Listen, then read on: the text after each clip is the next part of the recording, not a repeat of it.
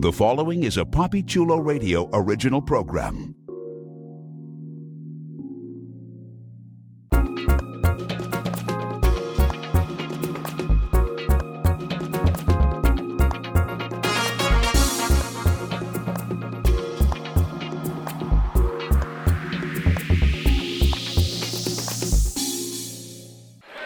Welcome, listeners. Today is Sunday, July 16th, 2023, Day 3 of EXXXOTICA Miami. I'm your host, Papi Chulo, here live at the Miami Airport Convention Center for the largest adult expo in the nation, where anyone and everyone can explore their wild side. It is Day 3, and through these podcast episodes, you're going to feel as if you are in the middle of this phenomenal convention. Stay tuned for interviews with some of your favorite porn stars, content creators, cam models, and sexperts. You might hear interviews with some of the vendors as well. You're going to get a front row seat at several of the seminars that are part of the EXXXOTICA Seminar Series. So, what are we waiting for? Our exclusive coverage of EXXXOTICA Miami Day 3 starts in 3, 2, 1. This is Papi Chulo here at EXXXOTICA Miami 2023, and I'm here with Lilly Bell. How are you doing? I'm awesome. How are you enjoying your time here in Miami? I'm loving it. It's been a really great time so far. I feel like this is not the best convention as far as EXXXOTICA can offer. I really like Jersey and Chicago, but as far as like my friends that are all here and the fans that I've gotten to talk to and meet, and I got to go to the beach, so I'd say overall I'm happy.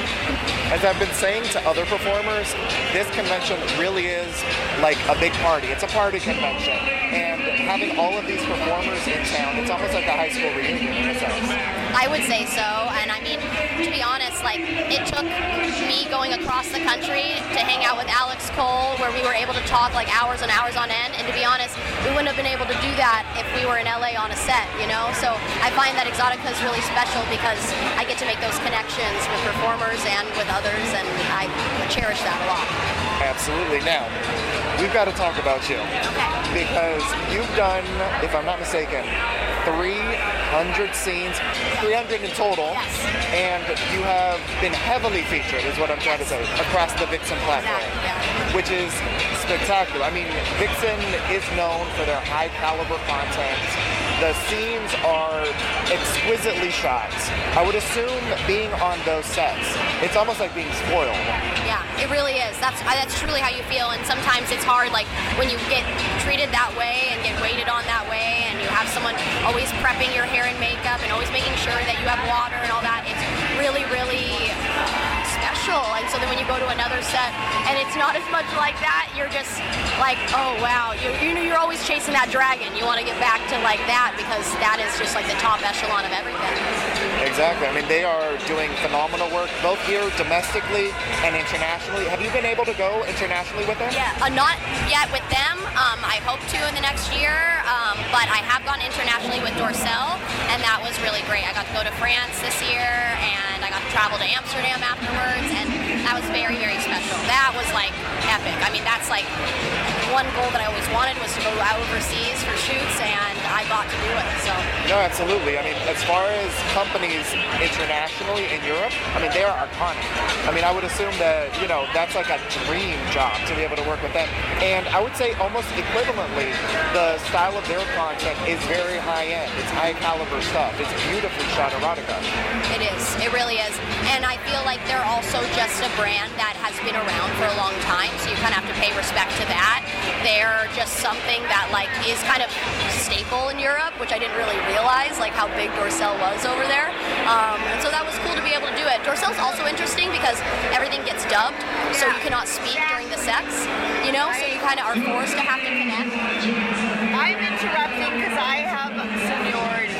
Okay. Lovely Christy Canyon here. I don't mean to interrupt, but I am. Aw. I'll talk to you soon. Okay, bye.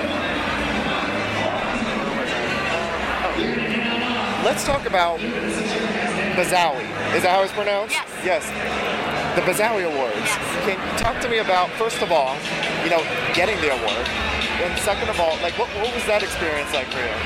You know, it was really, really special. special for me because, to be honest, that scene was really hard. Like, I showed up, it was 90 something degrees, they had no air conditioning in this upstairs unit, they made me wear a full lace front long wig, and then I also had to wear a long velvet dress on top of that, and while I was filling out paperwork, I got bit by a mosquito 3 times through my shorts, and so I had to take a Benadryl, and then Brian Drill had to put a hand on my butt to make sure that and it was a non-drowsy Benadryl, of course, so it wasn't like I was sleeping, and then he had to put a hand on my butt to cover up the mosquito bite. So that was a hell of a shoot, and so to win an award for that, because I worked so hard and had all those things happen, it's just like really cool, because a lot of people would never know that all those things happen in the background. You just see the end finished product, and you're like, wow, that's amazing. So I think that that's kind of funny to share. I've spoken with other performers in regards to virtual reality and how that's shot. It's an incredibly intricate process. Yeah. Some could say maybe complex with the camera and the types of positions that you have to do. For the male performer in particular, I mean, he really is just, laying there at times. And while, the female performer, while you would be sort of doing your thing, pretending that the camera is them. But I want to get your take as the female performer performing in these virtual reality scenes where sometimes the performer might have to wear like a funny headpiece or they might be under like a huge contraption or something. What's it like performing in those types of scenes? Was it difficult in the beginning to sort of get into it because it is so, for lack of a better word, it's very mechanical? Yeah, it honestly, majorly. You kind of hit the nail on the head with that. It is very mechanical, especially because, the male talent cannot react. He can't make a sound, he can't really move because he's behind that VR camera, and if that VR camera moves even a slightest amount, I mean, the whole shot's messed up. So you have to really take all of those things into consideration. I think the VR camera also is very interesting too because, you're kissing on it and then they have ears on the camera, so then you're whispering in the ears, and obviously the guy can't respond back, but all you see him doing is thumbs up, and he's trying to do what he can, but it's very funny, especially in the intros when you're talking, because they're giving you nothing, but you're the only one speaking, but that's how that is. But because, the male that's watching isn't going to want to hear what some random male talent is saying, because that's maybe not what they would be saying. It also basically ruins the fantasy. I mean, the fantasy of virtual reality is that the person that's watching it is, the man in the scene. Yeah, exactly.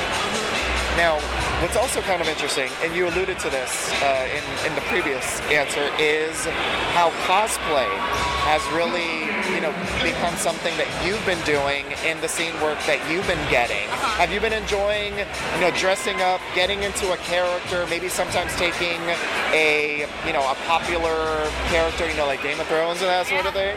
Are you enjoying getting the chance to, in essence, role play via cosplay on screen? Well, it's pretty funny because, one of my exes, he was really, really into Khaleesi from Game of Thrones. So I used to murder my hair, bleach blonde for him to look like that. So to do a Game of Thrones porn all these years later is pretty funny to me because it's just that's I guess what I always saw myself as. But then, I remember him thinking that Emilia Clarke really had blonde hair, and I said, no, she's brunette, that's a $20,000 wig, and I remember his head just bursting. He's like, whoa, what do you mean, But anyway, re-ask your question. I just ADD down. No, you're good. No, just in regards to just cosplaying on screen, being able to wear the costumes and all that kind of stuff. So cosplay, I think, is something that is honestly an art. I think you kind of have to take it seriously. I've enjoyed doing it in professional scenes, but as far as doing it on my own, I feel like it's something I have to take really seriously. People that are into cosplay, they are into cosplay. You can't just do some random shit. I mean, you can, but it's the cosplay fans will see right through that. You have to really be on it, And I would want to pay respect to the cosplay community if I really started doing it. So it's nice to be able to do it in a professional way. And not just for my content. But maybe I will start doing it for my content. I feel like I'm missing out on my bag with that, not doing it on my own, No, that's true. That's a whole audience. Yeah. But you are right about it. They take their shit seriously. If you fuck it up, if it doesn't look right, then they'll start complaining. Yeah. But if you do it right, I mean, that is a brand new audience that you can open yourself up to. Exactly. Yeah, world is my oyster. Exactly. Now let's talk about your original content. What can the listeners expect from you in regards to your original content? We are here, we're at the Loyal Fans booth. What can they expect? You know, you guys can expect a lot of things coming from me with content coming in September. I'm starting to shoot again in September. I'm really going to push more content instead of mainstream scenes because I feel I have established myself a lot with mainstream scenes. I'm still obviously going to be working all the time with mainstream scenes, but I just really want to switch my priorities slightly to pushing my content because I really care about my fans and I also care about my stuff long term. So I think that is going to be my goal when I get back to working in September. So definitely watch out for my OnlyFans because I'm going to be having a lot of stuff on there. I plan to. Very nice. I love the tease. That sounds very, very good. Can you share with the listeners exactly how they can find you on the web, social media, as well as where they can get your original content? Yes. So my original content you can get on OnlyFans.com, and my OnlyFans link is Lilly_BellXXX, and my Twitter is @YourFaveLil, and my Instagram is @Bell_of_the_ball, and you can find my link for my OnlyFans and my content and all my other stuff with my updates on my Twitter usually, but I also update Safe for Work stuff on my Instagram. Fantastic. Well, I certainly want to thank you so much for the interview. Thank you so much. It was great.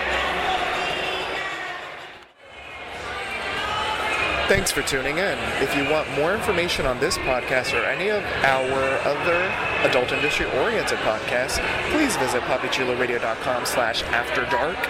You can also find Papi Chulo Radio on Facebook, Twitter, Instagram, and Threads. You can also find me on Twitter, Instagram, and Threads. It's @PapiChulo1on1. It's simply @PapiChulo, the number 1, the word on, and the number 1. And listeners, I want to thank you for tuning in. This is Papi Chulo coming to you live from EXXXOTICA Miami 2023. Until next time.